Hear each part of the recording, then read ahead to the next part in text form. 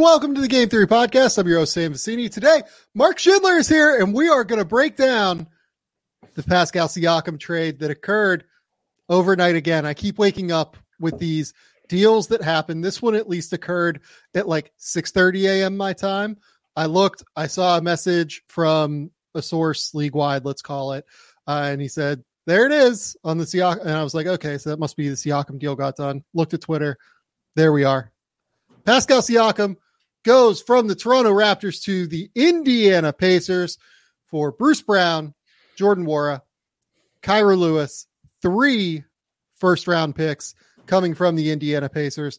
2 of those picks are the Indiana Pacers own this season and in 2026. The 2026 pick is top 4 protected. The other pick is also a 2024 pick. It will essentially be the worst selection of the Clippers or Thunder this season, depending on who finishes lower in the standings. So you're looking at something like the 25th to, let's call it 28th pick in the 2024 NBA draft. To break it all down, Mark Schindler is here. Mark, what's going on, man? I mean, a lot. I guess you could call me not really a fan. Maybe I'm winning back into fandom, but as somebody who grew up as an Indiana Pacers fan, I am ecstatic, man. This is so dope because I don't know. I mean, obviously we'll get into it, but the Pacers just kind of historically were never a team that made these kind of big swing trades. It was always let's go, find like, okay, we'll trade a late first for Thad Young because he's somebody who could round out our core, or, we'll go and try and find somebody who we think if we get them healthy and consistent, like a TJ Warren, they become more valuable playing for us than elsewhere. So like to see this team like really swing on what some could consider a pretty risky move is, I don't know. It's just very cool to watch as somebody who, grew up as a Pacers fan. Yeah, this is a full-scale buy deal. This is them going in and saying, hey, we really love our core. We really love our young core that we're not going to move in a Pascal Siakam deal. That was one of the most interesting pieces of this trade for me, in my opinion, at least, is the fact that none of Jarris Walker, Ben Mathurin, or Andrew Nembhard are a piece of this trade. It feels like to me the Pacers love what they have. They love their roster. They love their team. And that they wanted to buy and go all in on this season. And I love this trade for them. We actually did a podcast over the summer talking about the Pascal Siakam trade market when it looked like he might get traded over the course of the summer. And I think you and I both thought that Siakam was an unbelievable fit in Indiana. And then throughout the course of the season, I've also continued to say that I think Indiana makes the absolute most sense as they've gotten better and better and made their run in the in-season tournament, everything like that. I've just felt like Siakam made even more sense for them as the year went on. I love the basketball fit for Siakam. I think it just makes an immense amount of sense. I think that the price point here is probably about right. I know that won't sit well with some Raptors fans, but they kind of got backed into a corner for reasons that maybe we'll discuss here momentarily.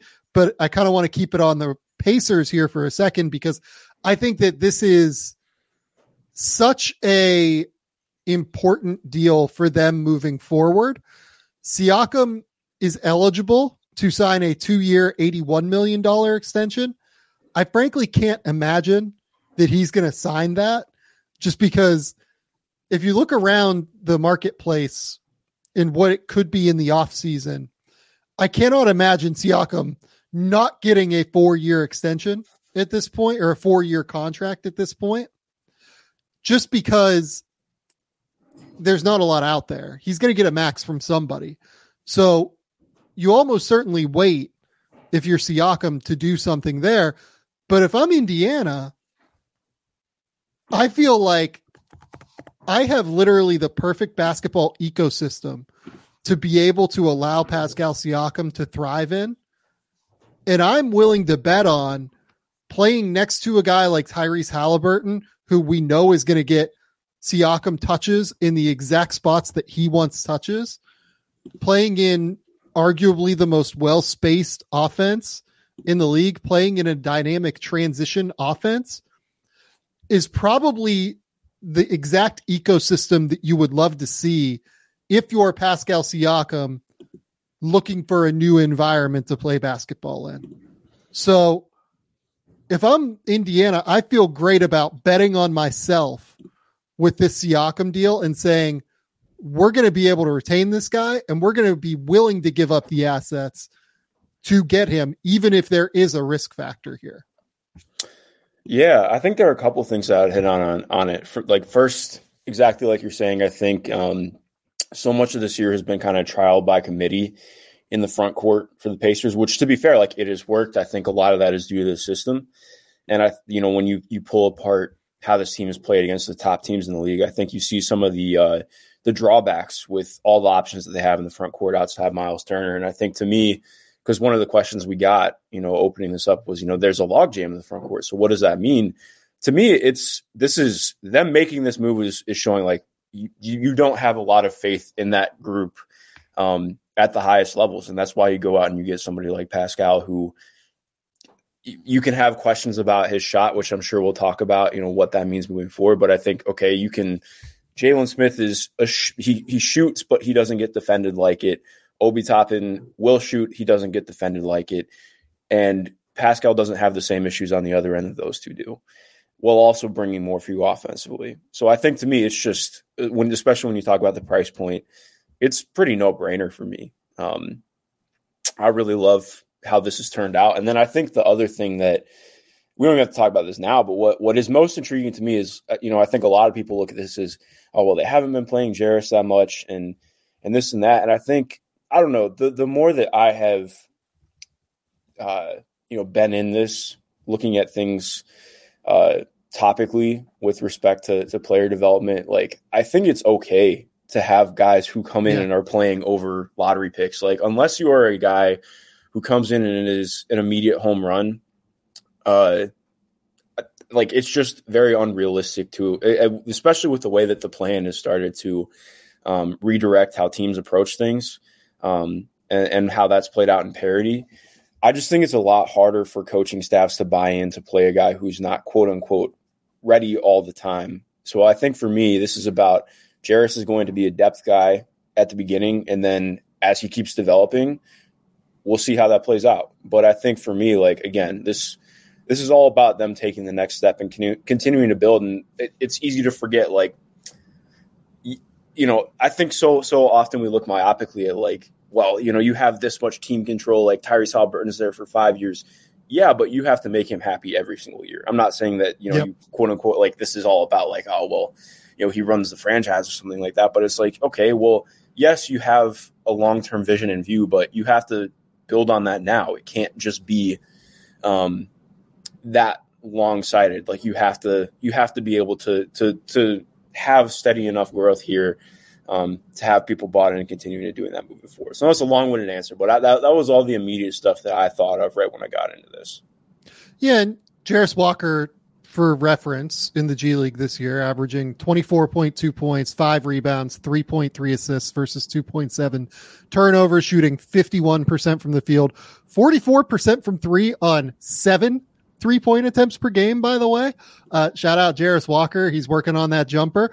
And here's the thing. If Jarris Walker can shoot, and I don't think he can shoot yet on an NBA court against NBA defenders closing out on him, making him speed things up. But if he can shoot in 2 years, you can play Jarris Walker and Pascal Siakam together. And then you have the makings of an incredible defense next to Tyrese Haliburton, which might be what you need long-term in order to make him as successful as humanly possible. Like, if you can get Jarris Walker, Pascal Siakam, Miles Turner all on the court together, and if you can mix and match 2 of those 3 almost at all times on the court, it significantly upgrades your defensive upside, which is what you need to make this work around Tyrese Haliburton long-term. So I love that idea of this deal. I love the fact that they kept those guys. I think that it's so much smarter for them to move 2 first-round picks in a 2024 draft that I have an enormous amount of questions about, as well as a 2026 pick that they maintain top 4 value on in case of disaster, as a team like Memphis is learning. You never know what's going to happen with injuries, obviously, in any season. Keeping that is a real value. We'll see, what the rest of it looks like for the Pacers. But in terms of just purely the basketball fit for Pascal Siakam here, I just want to rattle off some stats in terms of what really matters here for Siakam. Pascal Siakam is one of, let's call him, the best drivers, best mid-post players, best rim pressure guys in the NBA scoring around the basket. You would agree with that, Mark? 100%. He is absolutely, utterly elite at it, in my opinion. If you look at the run of games he was on, basically from the start of December onward, he was averaging 25 points, 5 rebounds, 5 assists, shooting 58% from the field. He was actually shooting pretty well from 3 for an extended period of time, for the first time, actually in quite a long time in his recent career, and making 76% of his 6 free throw attempts per game. I think everybody thinks of Indiana as this run and shoot, transition only attack. Yeah, they definitely do a lot of that. Transition is going to be an enormous part of what makes Pascal Siakam a success in Indiana. He is a monster out on the break. He is absolutely able to sprint. He plays with an exceptional motor. He is very fast. He covers ground quickly. Tyrese Halliburton is going to be looking for him constantly on runouts, on trailer situations where he can dive to the rim once the defense is bent.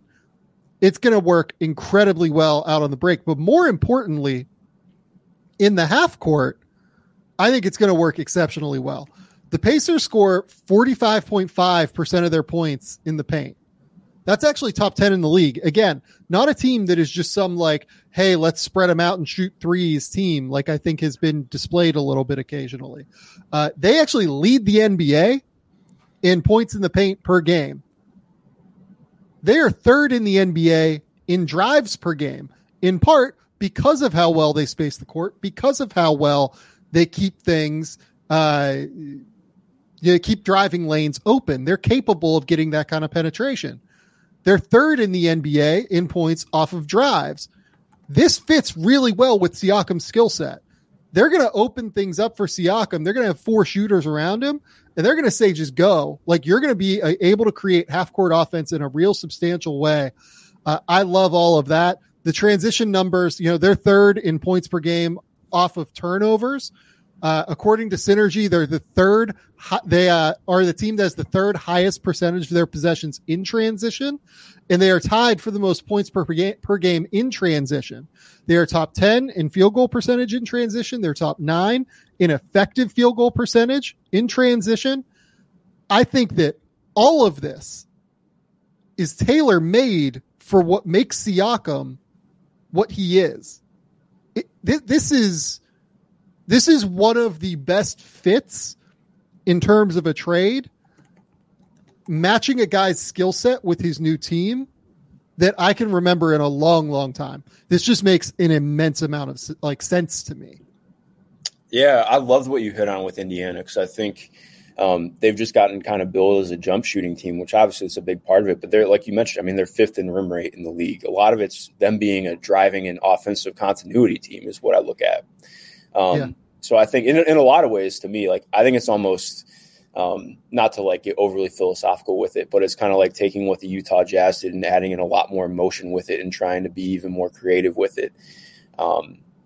And I think when you take Pascal, part of what I'm most interested in, I think when this team has had its biggest struggles is when things do bog down, because they don't necessarily have somebody who is adept at creating in that mid-post elbow area when it's most difficult to. So I think when you take this, obviously Tyrese has grown quite a bit in that way. I think that's still a big area that he's going to keep growing into over this next contract. But you add Pascal as a guy who can be that dude in stretches and in moments. I think that's just so enticing to me. I'm really excited to see how Rick blends that all together, because one of the other things that's kind of sneaky about this, Rick is tremendous at coaching guys like this. Like, I think, like, obviously they are not the same player, but like, I think about all the things he used to do with Josh Howard when he was in Dallas. Like, you can go all the way down the line of all the funky forwards that he's had like, and made even successful. Like, another guy that fits this weirdly, and I'm not saying that Pascal is anywhere near as good as this guy was, but like, finding ways to create space in the mid post, in the mid range for guys like Pascal Siakam is exactly what Rick Carlisle did with Dirk Nowitzki back in the day.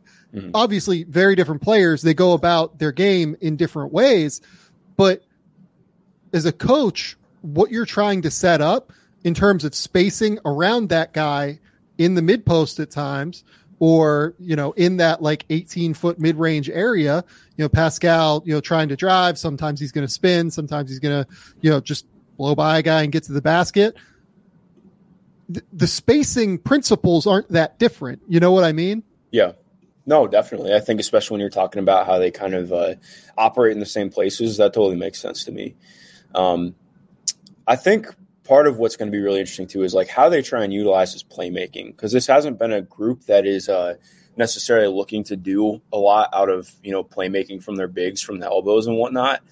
And I do think like I would love to see them try and get some of that out of Pascal. Obviously, a lot of his stuff comes out of drives and creating from there, but just going to be interesting to see how they maybe try and cater some wrinkles in for that. Yeah, how they get him touches there. And also, I'm going to be really interested to see how it evolves with him and Miles Turner, you know, necessarily who's going to screen, you know, how often are they setting double drags where Turner's going to pop and then Siakam's going to roll to the rim? How creative can Rick Carlisle get with those two? I think he can obviously get quite creative with those two. Miles has really, I think, improved as a ball handler, at least.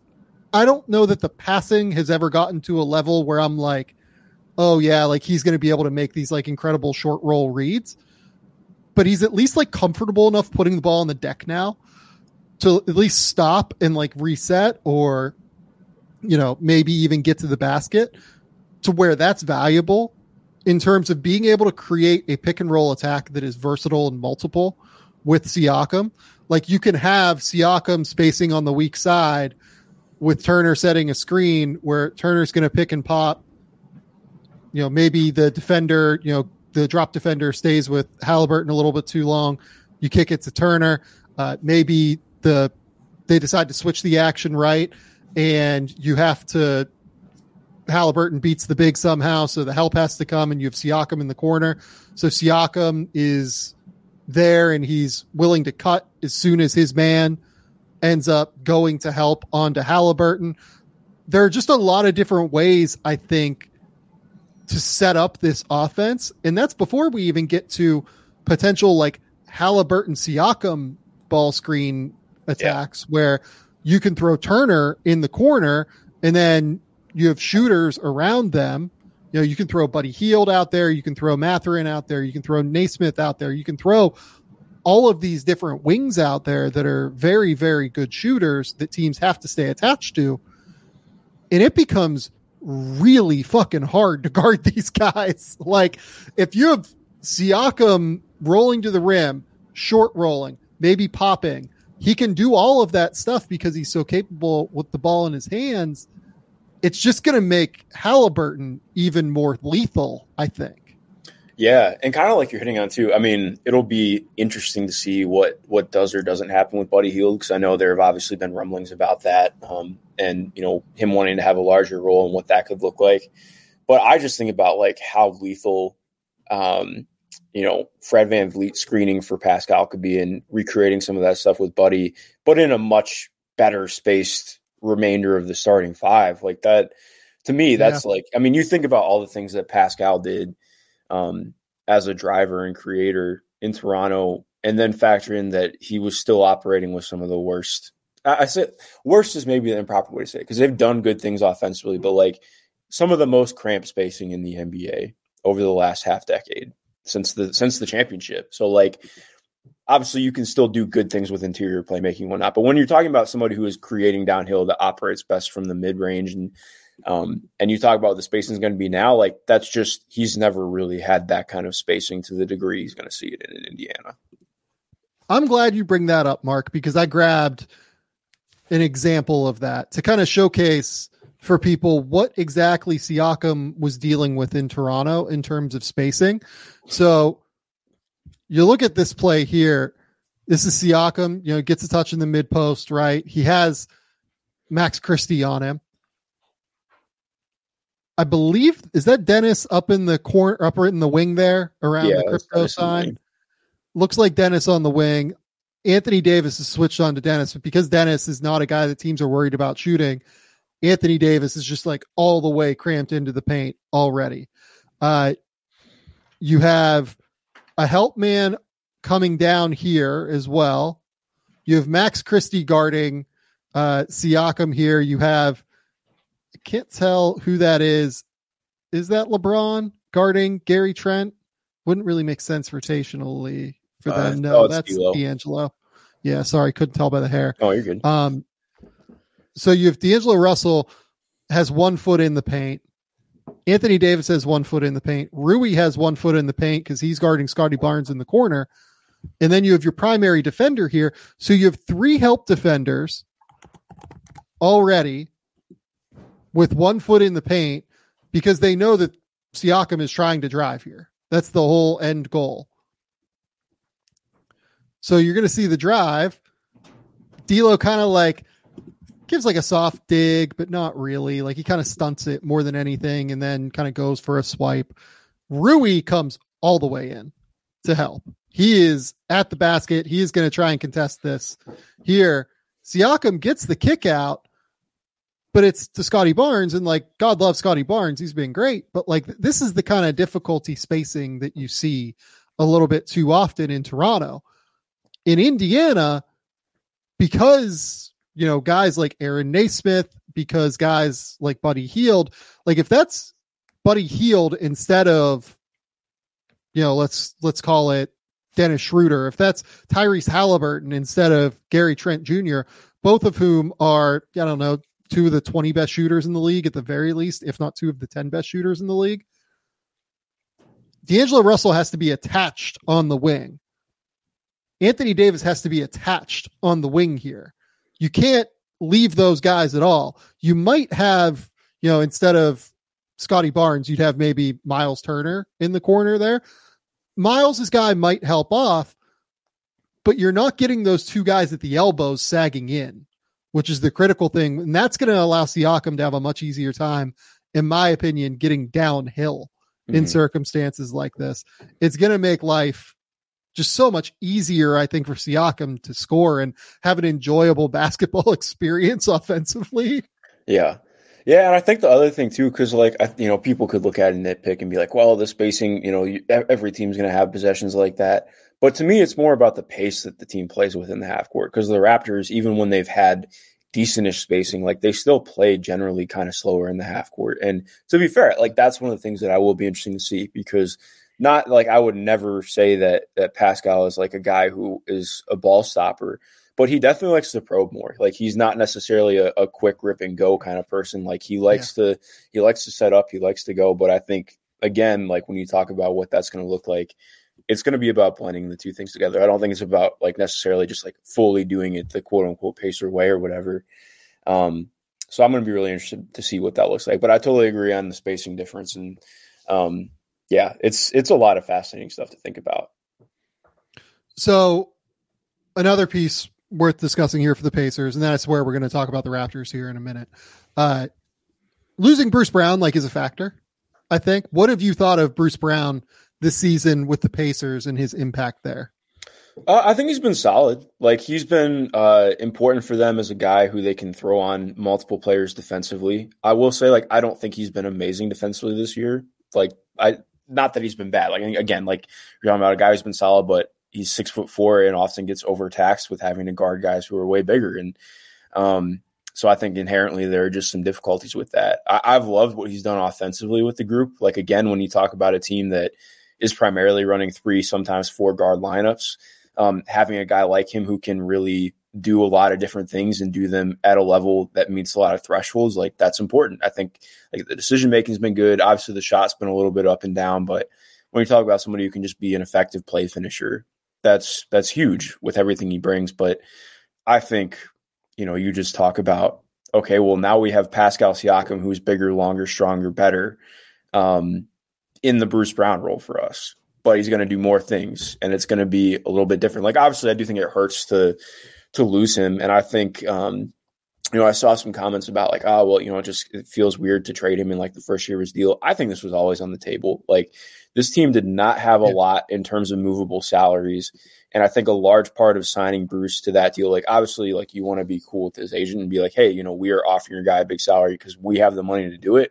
We think he's going to be an impactful player on our team and he's going to look good for us. And then you can get him to a new place, see what it looks like. Yeah. So I think for me, like it definitely, like I would love to have Bruce and Pascal on my team. But when you talk about, okay, when you're looking at having one or the other or what the roles are, I think for me, it's awesome. Like I'm in for it. I'm going to we'll probably talk about Bruce with the Raptors later, but that's where I'd be at on it. How about you? I think Bruce started the season really, really well for the Pacers. Like he was knocking down shots a little bit more consistently, it felt like, and then that turned. Defensively, again, like wasn't quite like the menace that like he can often be, like the disruptor that I feel like he can often be. I don't think he was bad on defense necessarily. I think that, the Pacers obviously just had like structural limitations in terms of size a lot of the time out there. Size speed combination, it felt like a lot of the time. So it was often hard, I think, for him to maybe be as disruptive as what he can be. But I generally agree with you that I don't think he's been quite as good as he was, like, say, in Denver last year defensively. And yeah, like, look, when you sign a deal like this where it is a 1-year deal for essentially what is a balloon payment, right? Like Bruce Brown, God love him, like great basketball player, fantastic, like useful player, just had an awesome season with Denver Nuggets. Bruce Brown is not quite like a $22 million a year player. He's a good player. Like he's a player that's worth probably a little bit more than the mid-level, but you sign him to this big number knowing that like, hey, this is more than what he would get on the market. You also sign this deal that's exceptionally, friendly from a team perspective in the second year and that it has a team option. I think that kind of stuff comes with an understanding that there is like a potential that a trade could come down the road. Even, 3 months after you start playing with the team. So that's not surprising to me. Like I was never,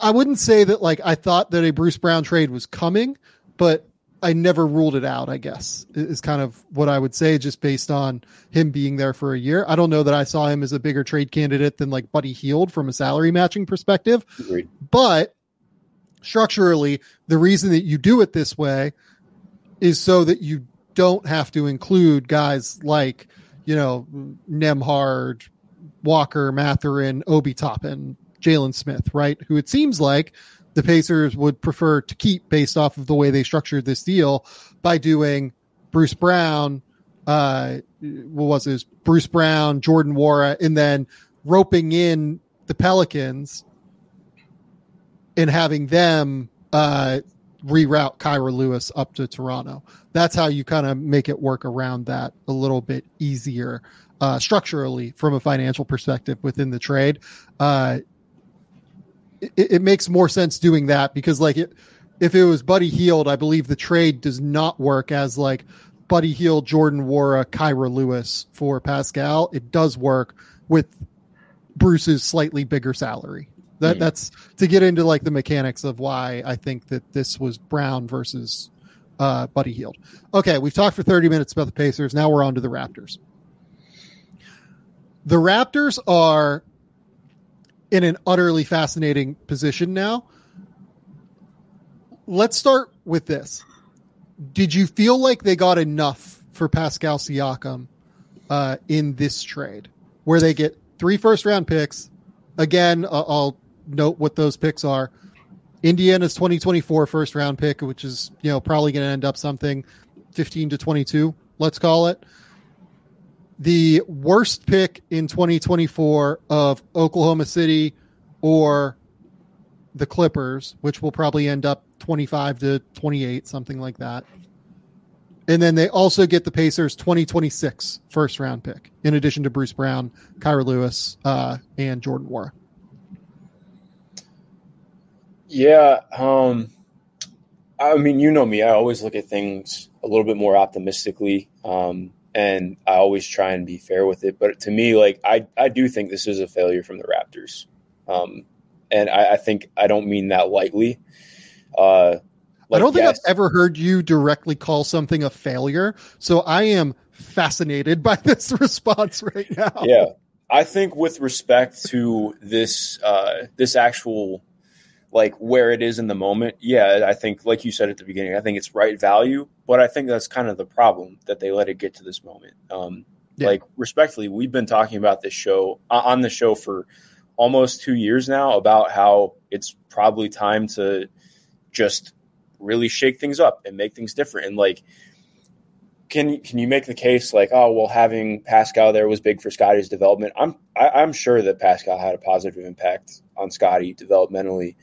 But when you talk about sheer asset value and the way that this team has operated, like, I think Masai is one of the great executives in the league. I'm not trying to diminish that, but I do think that he has not done a good job with what this trade ended up being and what they end up getting back, because these picks are not good with respect to what it should be. I mean, like, if you talk about what this is 2 years ago, and I don't mean to make it all hypothetical and retrospective, but it's hard not to when you look at, I mean, like, we've been hearing about Pascal Siakam trade rumors since it feels like just after the bubble season. So, like, it's just, from that perspective, I do think it is hard to look at this extremely positively.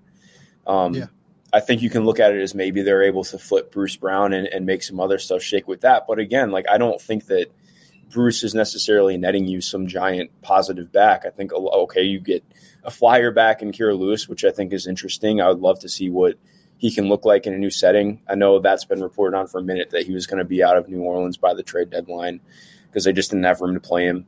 But again, overall, like, they're not getting back some super exciting prospect. They're not getting back even a more project type player that is going to take time to develop.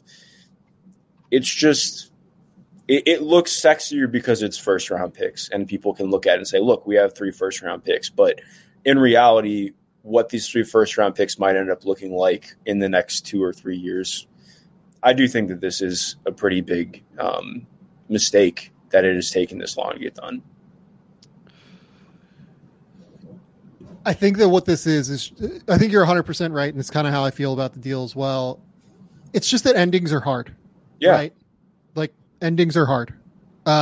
This is really, I mean, look, like, all due respect to Chris Boucher, who is still on the Raptors roster and was on the 2019 title team, this is really kind of the end of the road for that 2019 title team. They are now fully into a new era. You look at who the guys were on that team.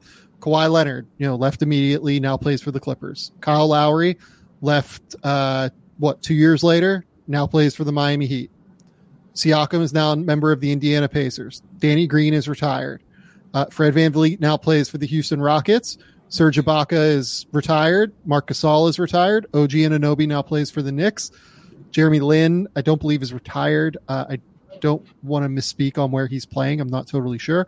Jonas Valanciunas it was moved mid-season, if I remember correctly, that year. He now plays for the Pelicans. Norman Powell now plays for the LA Clippers. So the bones of what that team was are now all gone. And I think that the Raptors held on to the bones of that team, which is the best in franchise history and their NBA title team, and a team that fan base, like, really connected with, and obviously so for so many reasons. there was so much reason to have a lot of love and affection for that team. I think that the Raptors front office probably felt similarly and let it get too far down the road. In terms of what the value is, if we're speaking, outside of a vacuum here, or if we're speaking in a vacuum, I'm sorry, I think this is more than I expected them to get for Siakam. If you told me yesterday that they were trading Siakam to the Pacers, I don't think I quite expected 3 first-round picks plus Bruce Brown, who I think they're going to be able to reroute for another first-round pick if they really would want to. I don't know what their plans are with Bruce Brown. Maybe we'll talk about that in a minute. But, if you tell me that, you get the equivalent of basically 4 first-round picks for a guy that expires on June 30th, I would not have bought that. That would have surprised me. But the pick value matters. These are not great picks for reasons we'll discuss momentarily, maybe when we dive into this a little bit more. But also, how you got here matters. If you had moved Siakam in the summer, I really find it hard to believe that you wouldn't have gotten something better. Yeah. If you had moved him last deadline, which I thought was a real conversation worth having, I think you would have gotten something very real from somebody. And it just speaks to, I think, missed opportunities maybe by this Raptors front office in potentially retooling on the fly. And we're seeing Golden State go through it to some extent right now as well. Golden State is trying to figure out, do we hang on to the past or do we pivot into the future? Golden State obviously has won, numerous more titles than the Raptors, and I think there's probably a little bit more reason to hang on there.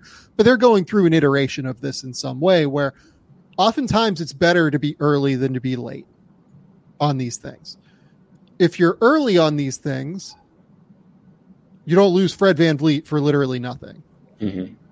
If you're early, you get a better return for Pascal Siakam. I don't think any of us really thought the Raptors had a significant chance to win the title or to even really make a serious playoff run in each of last season and this season. Just the reality of the situation, especially by the deadline last year. And I think that making that mental pivot toward we would rather be early than be late on these things also stops you from trading what might end up being a really valuable first round pick now for Jakob Poeltl to the San Antonio Spurs. Essentially what Masai Ujiri did was punted on the 2024 draft class because, I've been saying, people, who cover the draft have been saying for at least a year and a half now, the 2024 draft does not seem very good. It's not a strong draft at the top in terms of high upside value. The Raptors have a chance to go get some role players and go get if they evaluate well, they can go get guys that will be NBA players in this draft for sure. These aren't valueless picks by any stretch, but I don't find it wildly likely that they're going to find their next star. And now they remain in this weird liminal space where honestly, there's a real case for them to still try and make the play-in and have that pick transfer over to San Antonio this year so that you keep your, high pick for 2025 potentially if your team isn't very good in 2025. And then also not get your pick this year while you're in the middle of a rebuild in some way. It becomes a very complicated, convoluted conversation. And it's all because of how they've handled the ending here of this Raptors title team. And I think that at the end of the day, I think they handled it incorrectly, I think is the most reasonable way to say it. Yeah. No, I agree. I know failure was definitely a harsh way to put it, but I think exactly like you're saying, it's just, getting the opportunity to, and this team has been good at evaluating talent. So I'm not questioning that, but again, it's all the opportunity cost of okay, well, I'm excited about if I trade Gary Trent and I have the opportunity to maybe get a few guys who can become better in that role. with picks when it's trading Pascal Siakam, and these are like those are the picks coming back. It just, it's the same point. But yeah, we definitely view it in the same light. What do you think of this roster now moving forward? So they are led by Scotty Barnes, Emmanuel Quickley, RJ Barrett, Jakob Poeltl. Bruce Brown is on this roster. Kyra Lewis, Jordan Nwora, Dennis Schroeder, Gary Trent Jr. is still here. What do you think this roster is capable of in the near term? Let's start there. In the near term, I don't view them as like a real playoff threat unless some massive stuff happens. I think, there are good pieces here. Like, obviously, I think to me, when I just look at these past few trades together, the biggest thing for me is Emmanuel Quickley. Like, Emmanuel Quickley has proven what he can do. He's established. And more importantly, I think, like, as we've already seen to a degree in Toronto, like, we've known that there's more for him to do on the table in a bigger role. And I think to me, it's all about expanding that alongside Scotty. Like, that is the basis here. Like, figure out what you have here, because I think so much of what's been awesome about this year, the big thing to me, like what makes this year so important already is the growth that Scotty's shown. Like, for him to get to this point as a shooter, you've talked about it on the show a ton. For him to be here, like, I think we're talking much more feasibly about a guy who can carry that much more of an offense. And when you get a guy like Emmanuel Quickley, that is like as good of a one that as you can pair with him in terms of stylistic, having that kind of style, having a guy who can be so good off ball, but also run lineups and be a quality defender. Like, that's awesome. But again, like you're thinking up and down, obviously RJ has been tremendous in Toronto. It feels like every single game has been a good game for him except for one. Obviously an important developmental bet. Like, how can he keep growing? What does that look like in a new system? I've been impressed so far. I want to see what that keeps looking like. But again, like, you're talking about a group that is probably winning like 32 to 36 games, depending on what the vets are around them. Like, I don't think that, especially when you talk about like Indiana being a group that was in a tier slightly above, they're expanding, going even higher now. The Knicks obviously took what they hope to be a step forward, adding OG. You have Miami, you have Cleveland. Like, they're still quite a bit farther down from everyone else. And I guess, it depends on an immediate future, but I still think even next year, I don't view them as like if they make a play-in, I don't think that would be surprising. But being like a real legit playoff team next year would be pretty surprising to me. Yeah. So the reason I asked about the short term is because, the Spurs get their pick if it's outside of the top six, right? That's a really, really important point here, trying to figure out if they're going to be able to maintain that selection or not. And if they want to, like, frankly, I don't know where the Raptors sit on that. Like, I know what I would want to do, but like, I would want that pick to transfer this year over to the Spurs, but I don't know how I feel about that, or how they feel about that. Maybe the other side of it, in terms of the long-term piece here, let's say shorter long-term, so maybe next 2 years, they would really need Emmanuel Quickley to be a dude, I think, to make that next step. And I love Emmanuel Quickley. I think there is a chance he is like a very significant dude. When we did the breakdown with John Macri on the OG and Anunoby deal, I called that straight up. Like, I think that is the Emmanuel Quickley deal as much as it is the Anunoby deal. Yep. And I think Emmanuel Quickley's upside is enormous. I think that he is a perfect fit with Scotty Barnes. I would want to see those two play together at a really high level and just let those two rock and see what happens at the end of the year here. If you lose games, that's cool. If not, probably helps your objectives as well, right? Like, that's fine. The Raptors generally are a team that have not wanted to like fall all the way back, right? They're a team that tries to stay competitive in general.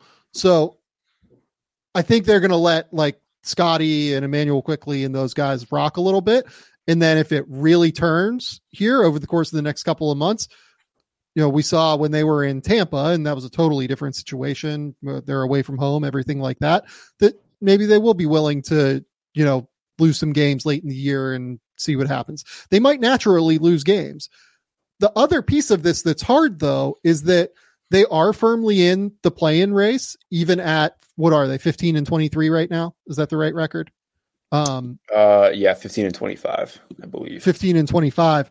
Even at 15 and 25, the bottom of the East is such a trash fire.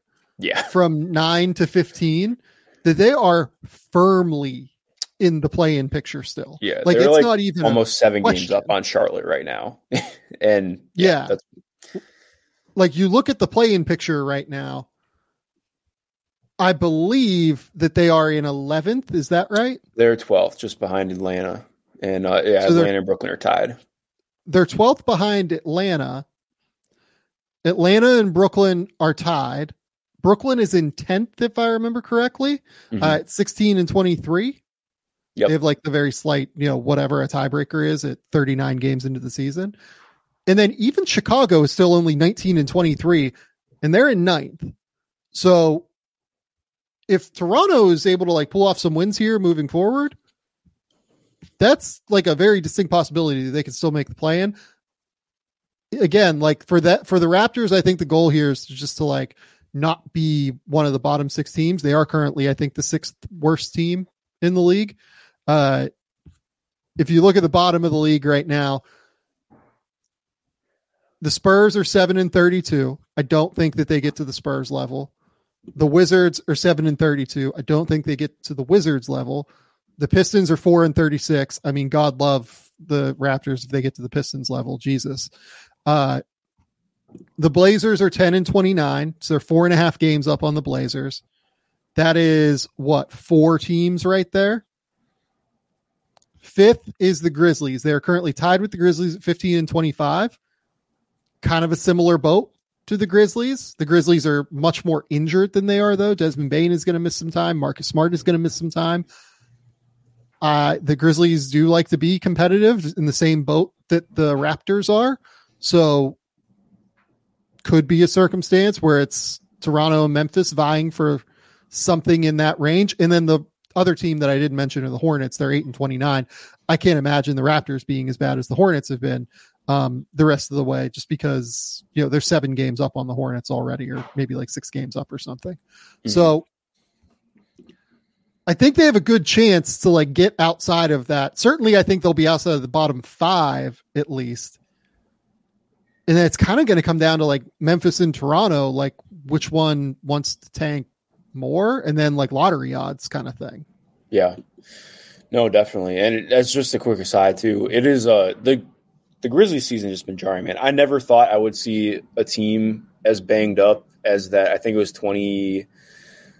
it would have been 2017-18 because it was the year that they had Tyreek Evans, because 2018-19 was when Tyreek was in Indiana. But like that, I never thought I'd see a team as banged up as that Grizzlies team, because that was a team that went 25 deep that season because of how many two-ways they had to sign. And this is shaping up to be just as bad, which is just insane. But yeah, point being, like it would take to drop 7 games with 40 games remaining. That's like you are winning less than 10 games the rest of the year. Like that is a lot. And look, like this team might be this could be like 10 and 30 stuff. Cause that's like a 21 win pace. I don't think this team is that bad with how good Scotty is now. Agreed. Like, I think that with Scotty, I've generally liked what I've seen from Darko this year. Like, I wouldn't say that he looks like a real like difference maker. Like Will Hardy, when I watch Will Hardy, I'm like, okay, this is like a dude as a coach. I don't know if I think that Darko is quite that based off of what I've seen, but like I wouldn't rule it out necessarily either.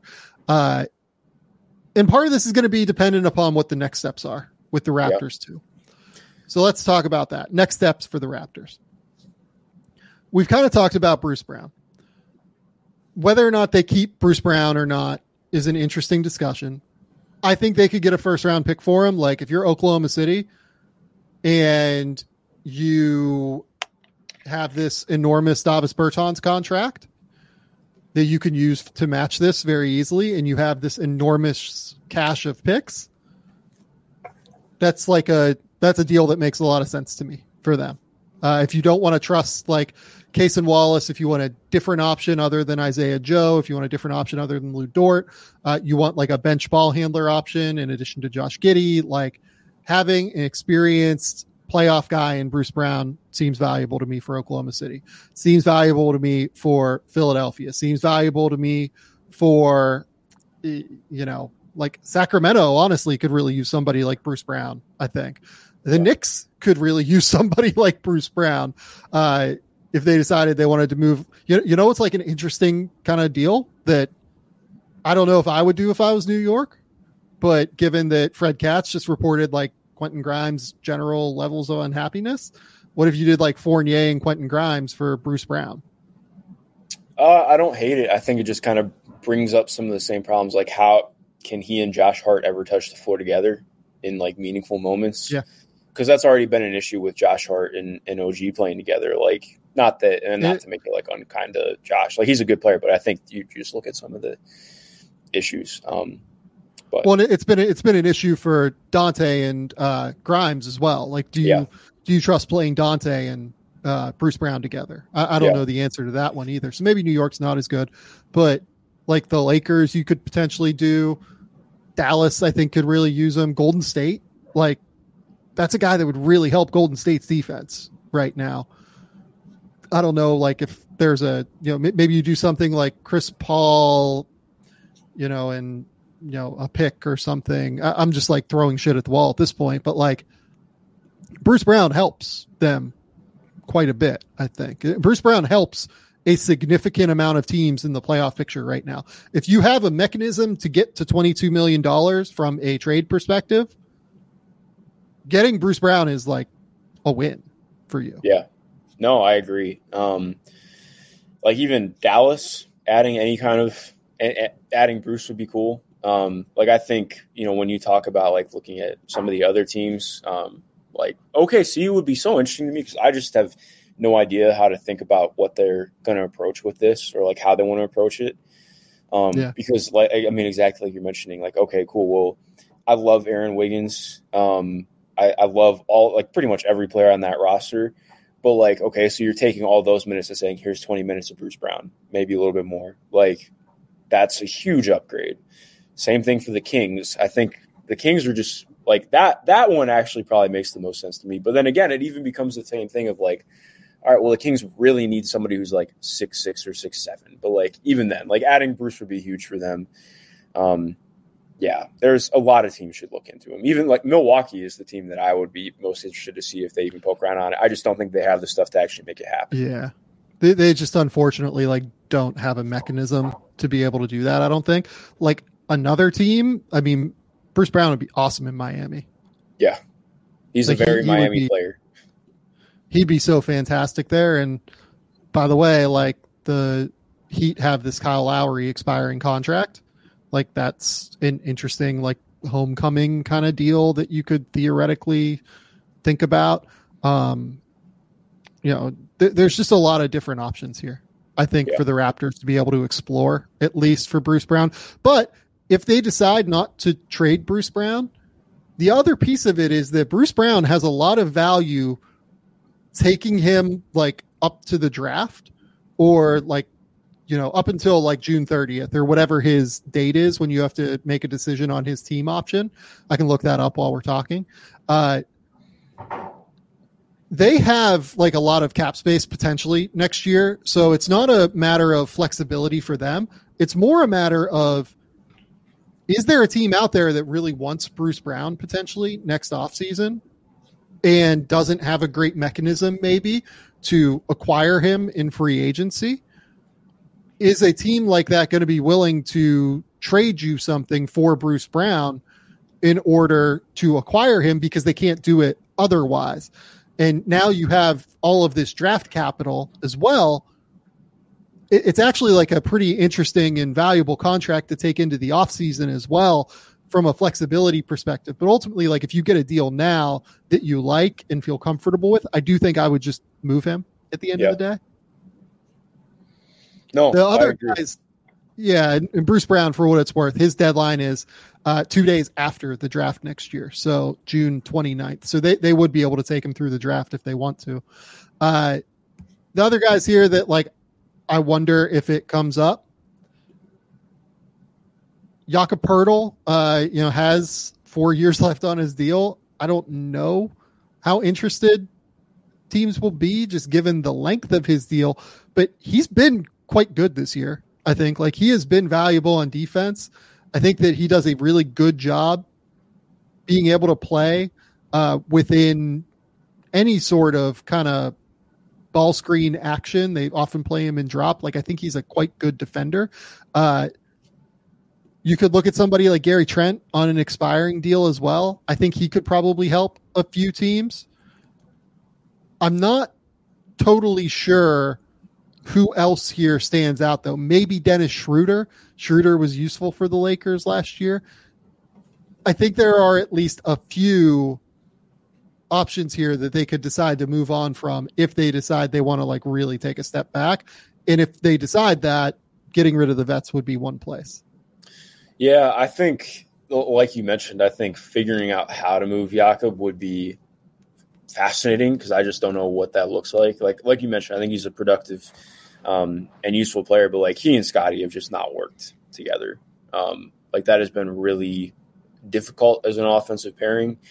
And he does good things defensively, but it's just like, again, the entire fit altogether is so awkward that I don't entirely like. I just don't know how to wrap my head around a team taking on that contract and what they're going to do with that. But well, like the problem there is that you look around the league right now, all of the bigs that like theoretically could be available at the deadline, like for instance, like Daniel Gafford, right? Daniel Gafford, I think, is not as good as Jakob Poeltl. I think Jakob Poeltl's a better player. But Daniel Gafford is making $13 million versus $20 million.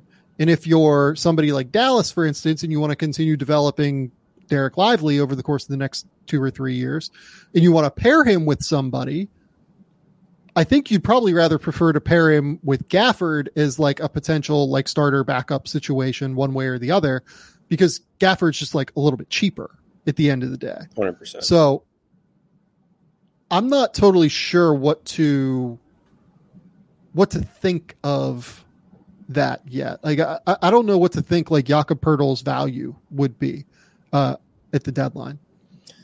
Yeah, it's interesting to think about because I like you mentioned, I think every team I think of that could use a center, especially more size, like I think the Pelicans are a team that I would love to see get an upgrade at the backup center position. But like, again, Jakob is not a backup center right now monetarily. So that's pretty much impossible to do.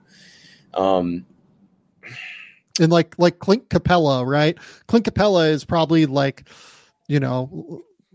he's nearing the point where like backup might make more sense for him as a role, but he only has 1 year left at $20 million. So if you really want a great backup center, if you're Dallas, for instance, like let's just say Dallas, right? You have Derek Lively and you feel like he's definitely your center of the future, but you want somebody who can pair with him long term or like pair with him as he continues to develop. Paying Clint Capella for 1 more year at $20 million makes a lot more sense than paying Jakob Poeltl 4 more years or 3 more years at $20 million. Yeah, it's a lot more palatable. Yeah, that's the Poeltl deal from a structural perspective never made a lot of sense to me as a trade. It really does not make sense now. So that's where Toronto is. Toronto's in a very complicated, difficult position, I think, to try and navigate. Yeah. Yeah, I'm going to be fascinated to see how they deal with it because there are so few options that it feels like there's a lot, if that makes sense. Like it's puzzling to look at, I think is the better way to put it. So it's like I'm just kind of going to be interested to see what direction they try and go in. Well, and as you bring that up, they do have, at least they think, and honestly, like I think so to an extent as well. They have the most important piece of it, which is you have Scotty Barnes, who at the very least is an all-star-ish caliber player, let's say, already. He might make the all-star team. He might not. Like, how would you, I'll look through all-stars, like while we're talking in the East, just to like kind of make a list, but like he could theoretically be on a piece of the all-star, team near the end of that roster. It wouldn't stun me, but long-term, like he is an all-star. It's just whether or not he can be a top 5 guy in the league. I think that upside exists. I kind of refuse to put a ceiling on Scotty at this point. He continues to get better, continues to figure things out in such a real substantial way. They have a guy that like you can reasonably say might be that guy long-term, right? Mm-hmm. We don't have an answer to that, but might be. That's the most important thing.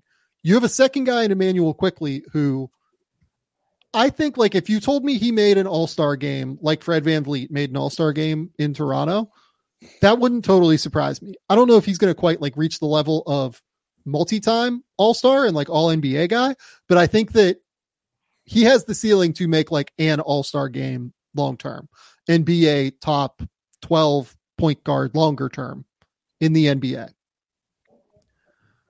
Beyond that, I don't really know where they're going here. I think that Grady Dick, like I would love to see Grady Dick get minutes. I know it's been a rough go so far in the G League, but like just put him out there and see what happens. Like there's no reason not to at this point, especially late in the year. Maybe not like immediately, but maybe late in the year. Let's just kind of roll with it and see what happens.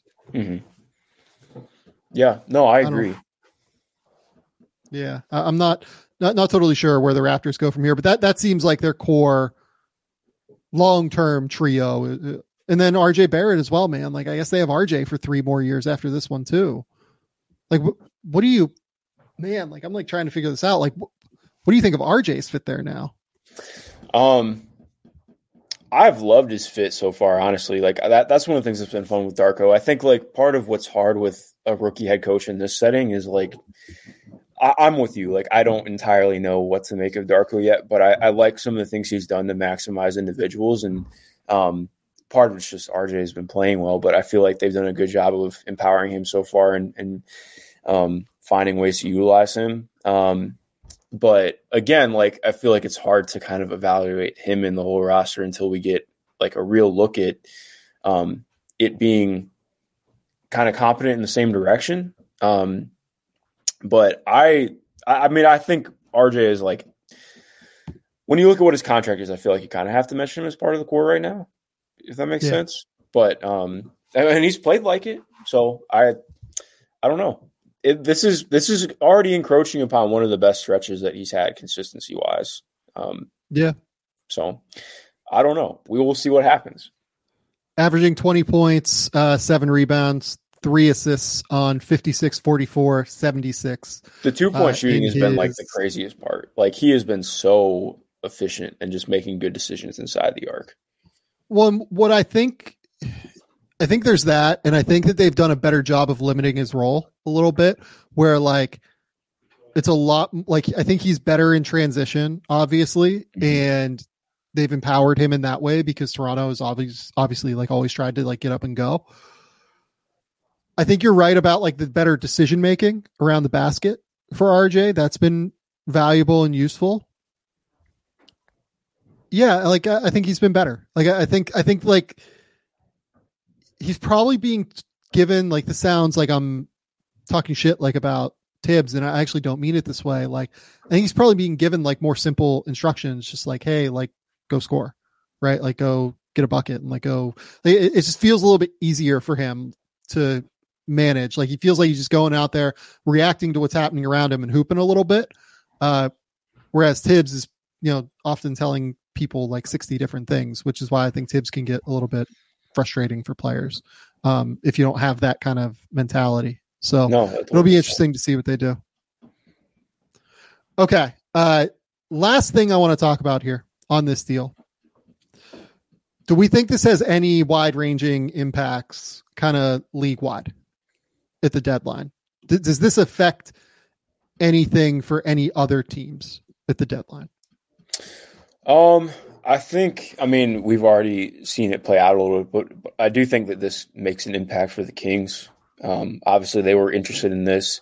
I do like to be fair. Like I think with the Kings, they just had another really frustrating loss last night after being up pretty huge on the Suns. But I think still with that team, like they've shown good things. It's about kind of hitting that next stage in year 2 of them actually being a competent organization and continuing to do that. Like, what does that look like for them? Because I do think that they need to make something happen. Not that it has to be the big move, but clearly they're a team that's trying to find an upgrade. What does that mean for them? Because I do think like they are kind of the team that is most in line for that, them or Golden State. So I think for me, it's just going to be, what does that look like? Also, if you're Golden State, who are you adding that like really, like I've been on this season's kind of saying over is a lot, but I've been kind of just done with Golden State on that level for a couple of weeks now. But I think this really puts the nail in the coffin for that. Like if you can make the deal happen for Pascal, who are you getting that elevates this team like that? I don't think that there's a deal out there. I don't think the season is over for Golden State. Well, okay, over is a lot, but in terms of like being a team that is able to like really be a legit contender in the playoffs, I don't like. I just think it's asking a lot for them to come back and like. Yes, they had that play-in run, but okay, it's a very different Clay. It's a very different everything. Like it just, I don't know. So. My thing is like the opportunity cost of this all, right? Like who are they going to go get? Like who's on the market that is a genuine difference maker for them? Like Bruce Brown? Like could you convince Masai somehow to do Bruce Brown for Andrew Wiggins? Yeah. That is the thing that like would help them immensely right now. I don't see any world where that would happen, frankly. I mean, God, like that seems crazy. I think the Warriors would have to add substantially that. Like, could you do? I mean, this is an interesting one. Like, there's no way the Raptors do Wiggins and Moses Moody for Bruce Brown, like as a core trade, right? I would not do that. I'm not touching the Wiggins deal with what it's looked like this year. I don't think I would do that either, given how bad Wiggins has been. Like that's where that deal is at. Then again, though, if you're Toronto, like you have all of this cap space moving forward, you're pretty flexible books wise. If you really liked Moses Moody, that's interesting, right? Yeah, like yes, but I also think it just gets to a weird point because I mean, I've tried talking about this, and I get that fans don't always like love hearing it, but I think part of the issue, and I'm not trying to absolve Steve Kerr of any lineups or end of game stuff, but I think part of the difficulty in having a guy on that contract that's guaranteed, like you can't just not play him or you can't just completely demote them down the rotation. Because like part of what's become the issue for Golden State now, like we've just talked about, who wants to take that contract? So it's like, all right, if we don't get him back on track or we don't get this back to feasible, well, shit, how are we ever moving this or how are we ever making this a positive for us or for him? So I think like I understand Kuminga's frustrations and like frustrations fans have had with all that stuff too. But to me, it's like, okay, it's a lot easier to just sit a max contract player for the final 5 minutes of a game in practice than it is to actually do. Yeah. I think I would not do Wiggins and Moody for Brown if I was Toronto. I would definitely do it if I was Golden State. Golden State just needs like a shake up in some way. Yeah. And like finding any way off of that Wiggins deal is your best bet to do so. Even if it costs Moses Moody, who I really like and still am like a big fan of long term. And I think Moody would be like a fantastic fit. I agree. I would love him there. Next to Emmanuel Quickley and Scotty Barnes. That's why I'm like thinking about this and I'm like, does that in any way work? I think I probably still wouldn't do it for Toronto though. Cause like that is such a hard spot to be in. Other teams, like when guys like this get traded, like you think positionally around the league, right? Teams that could theoretically have been in the market for a 4-man like Siakam, right? Now they have another option off of the table. So, you know, people keep bringing up Oklahoma City. I never really thought Oklahoma City was interested right now, at least in somebody like Siakam. Yeah. I think they want to let their young guys kind of rock here, maybe help them with role player pieces, but not, upset the apple cart with like another star deal right now. Detroit was one team, Shams certainly has brought up Detroit, looking for a 4-man at some point in the offseason or at the deadline. This is another option off the plate for them, along with OG Anunoby. So those options are quickly dwindling. Maybe it's, Tobias Harris, maybe it's Kyle Kuzma, somebody like that. Trying to think of other teams that could have used like a legit 4-man. There aren't like a crazy number of them. Although like another team that is worth bringing up here, I think, is Brooklyn. Brooklyn is a team that we wanted to talk about a little bit today before this whole thing happened. Brooklyn, I think, has always been in the mix. Like any Stars name that comes up, it feels like they at least like make a inquiry about it, just to like kind of find out where it sits and what the lay of the land is. Mm-hmm. They're obviously looking for somebody like that. They feel like they have the role player pieces around, but they don't have the number one, frankly, maybe not the number 2 option either that they need. Now, this takes another, potential number 1, number 2 option off the plate for Brooklyn as they look to try and get this thing righted. Yeah, no, it's interesting because I think we'll have to talk about Brooklyn again at some point, but exactly like you're hitting on, like it just makes things murkier for some of the other teams that were hoping to find this. And I think now, like to me, because somebody asked in the comments, does this heat up Jeremy Grant's market? To me, yeah. I think Kyle Kuzma's next in line. Like I would probably prioritize Kuzma over Grant if I'm a lot of teams. I don't know if you feel the same way. I guess it probably depend on teams for me, but I think I would probably value Kuzma a little bit more right now. Well, it's shorter deal and like a drastically better deal as well. Again, Kuzma in 2026-27 is going to be making like $19 million.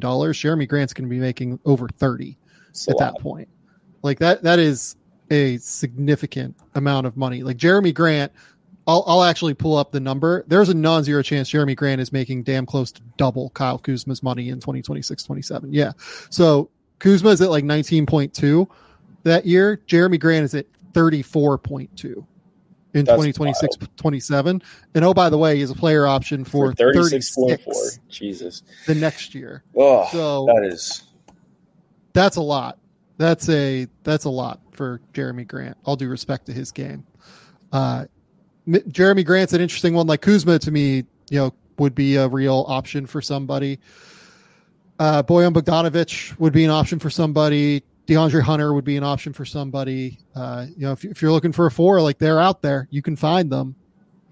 Not quite as good as Siakam, though. Yeah. Definitely not quite as good as Siakam. Just a couple of other random questions here. Gary Trent Jr. or Chris Boucher to OKC. I don't see that. Sorry, Brandon. Why? I don't know what he brings to Oklahoma City that, somebody like Isaiah Joe or, Lou Dort doesn't. With Bruce Brown, like Bruce Brown is bringing like connectiveness and toughness and like a bunch of stuff, like disruption defensively. Gary Trent's been like an okay at times defender, but he's not disruptive, at least in the way that somebody like Bruce Brown is. So that doesn't really line up to me. Somebody said the Thunder should try and get Bruce Brown and Pirtle. Maybe. Like that's a big salary commitment for Pirtle. And like, if you're Oklahoma City, I don't think you do Pirtle. I think you do somebody like Daniel Gafford, or you just pay for Wendell Carter maybe if he comes available in the summer. Yeah. Somebody like that. Like that makes a lot more sense to me. What do you see Utah doing now? Honestly, from what I know, like Utah really likes what they have going right now. As they should, man. Like that is my favorite team to watch in the NBA right now. They've been great recently. Like they have been fantastic. They are 22-20, 9th in the West. Look, like I think that they'll certainly listen. Like they always are willing to listen, but like I don't see Markkanen moving. I've said that on the show for months now. I don't know. Like, I don't think they're enthused about moving like Jordan Clarkson. I don't think they're like trying to move John Collins necessarily. If like, again, I think they'll listen and like, it's possible that something would happen there. And like, they're expiring guys like Kelly Olynyk, Taylor Horton Tucker, like maybe some of those guys move, but yeah, if you told me they like stood pat, that wouldn't surprise me. Or if you told me that they lose some games here and they decide to, move back in the standings, wouldn't surprise me either. I think that it's pretty open right now, but I lean toward them being a little bit quieter, I think, right now. Yeah. No, I agree. I don't really think it makes a ton of sense for them to move anybody, and like they don't have some massive reason to move somebody. Like you said, I think like Collins is maybe the only guy I'd look at as like maybe being, but he's been solid in Utah. I don't think that he's been like outstanding or amazing. Like he's been, kind of what he was last year, but still just being a productive starter. I don't really see it like, cause I know a lot of people bring up Kelly Olynyk as a mover. Like maybe if they really start to lose, but he's such a big part to what they do for winning right now. So I don't understand why he would be on the market. I agree. I don't really think that there's any reason for them to look to move anybody. If anything, they would be looking to, add. And again, like there's not a star trade to be had. So I don't really know why they would be involved in any of it. Yeah. I mean, look, like the reason to move Kelly is if you feel very comfortable with Lauri Markkanen, John Collins, Walker Kessler moving forward, plus you have Taylor Hendricks as well. Like that's your four. Then maybe you say, okay, like Kelly, we love you. We'd love to keep you, but as your career moves forward, you're a free agent. And if you're Kelly, like, I don't think you can go back there, right? Like you're going to lose playing time moving forward. So, like I would probably look to move Kelly, but I think they're very happy with Kelly. So I don't know. Someone asked Schroeder trades. That's one that like I truly just have not thought about yet. I have not gotten that far, if I'm being completely transparent. Teams that could use a point guard. I'm trying to think off the top of my head here. The Lakers, like that, reunite them in LA, but yeah, I'm looking up and down, and there's like not really anybody that I think. Like, could the Pelicans use like a backup point? Maybe. Could the Magic use somebody like Dennis, like as a backup point? See, the problem with Dennis too, if he's going to, because like he's not the guard that Orlando needs, because they already have like obviously like they have Cole, who's been really good for them off the bench, but then like the point's more like, okay, well we need like a guard who can shoot it. So I don't know. I don't know if I see one for him. Yeah, I think like he's not been terrible. It's not he's a comment on been solid Dennis. in Toronto. I don't mean anything on him. I just think when you're talking about what the contract is and what other teams need, I don't know if there's one for him. There probably is. Like to be honest, like there probably is, because thinking about this, like he's on 12 million and 13 million. The way he's played this year, the way he played for Germany in the World Cup, that's a fine deal. Like there's nothing wrong with that contract. If somebody wants a backup point, like you could, or like even like a low end starting point, you could probably do worse, I guess. It's just, it'll depend on that. That feels like one that would get done near the deadline when teams like start running out of like other options that could be available. Right. Yeah. So, yeah. Okay. Mark, we had plans to do so many other things today, but we're not going to get to them because we've talked for an hour 20 and this Pascal Siakam deal happened. Mark, tell the people where they can find your work. Tell the people what's going on, and everything else that you want to let them know. Yeah. Well, first off, as always, appreciate you having me on, man. It's always a blast. We'll have to do it again sometime soon. Yeah, you can find me. Everything I do is over at 7 Star Digital, primarily at bettingodds.com right now. We'll have all meanings of things coming up. There's so many things going on in basketball right now. It's kind of hard to keep up with everything, but do my best. I have like 4 things going on tomorrow that'll all be publicized. So yeah, stay on the lookout. Go follow Mark at MG_Schindler Beat me to it. There on we go. Twitter. I had rookie rankings coming tomorrow. I don't know that they're coming tomorrow now because of this. This deal has obviously kind of changed some things. My guess is Monday at this point for rookie rankings, but I'm not 100% sure. I swear they're written. Like I've done them all. They exist.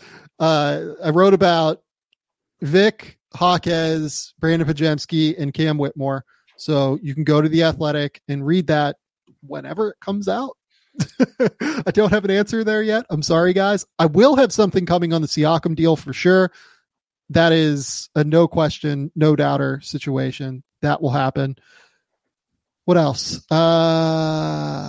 Yeah, keep it locked here. We'll have awards at some point next week, breaking down everything that's happening and talking about where I'd sit with my midseason awards, because next week, officially, I believe every team will have played 41 games. We've had a couple, I think, that are up at even like 42, if I remember correctly. I know Denver's at 41. I think Utah's at like 42 right now. Yeah. So they're past the halfway point. But there are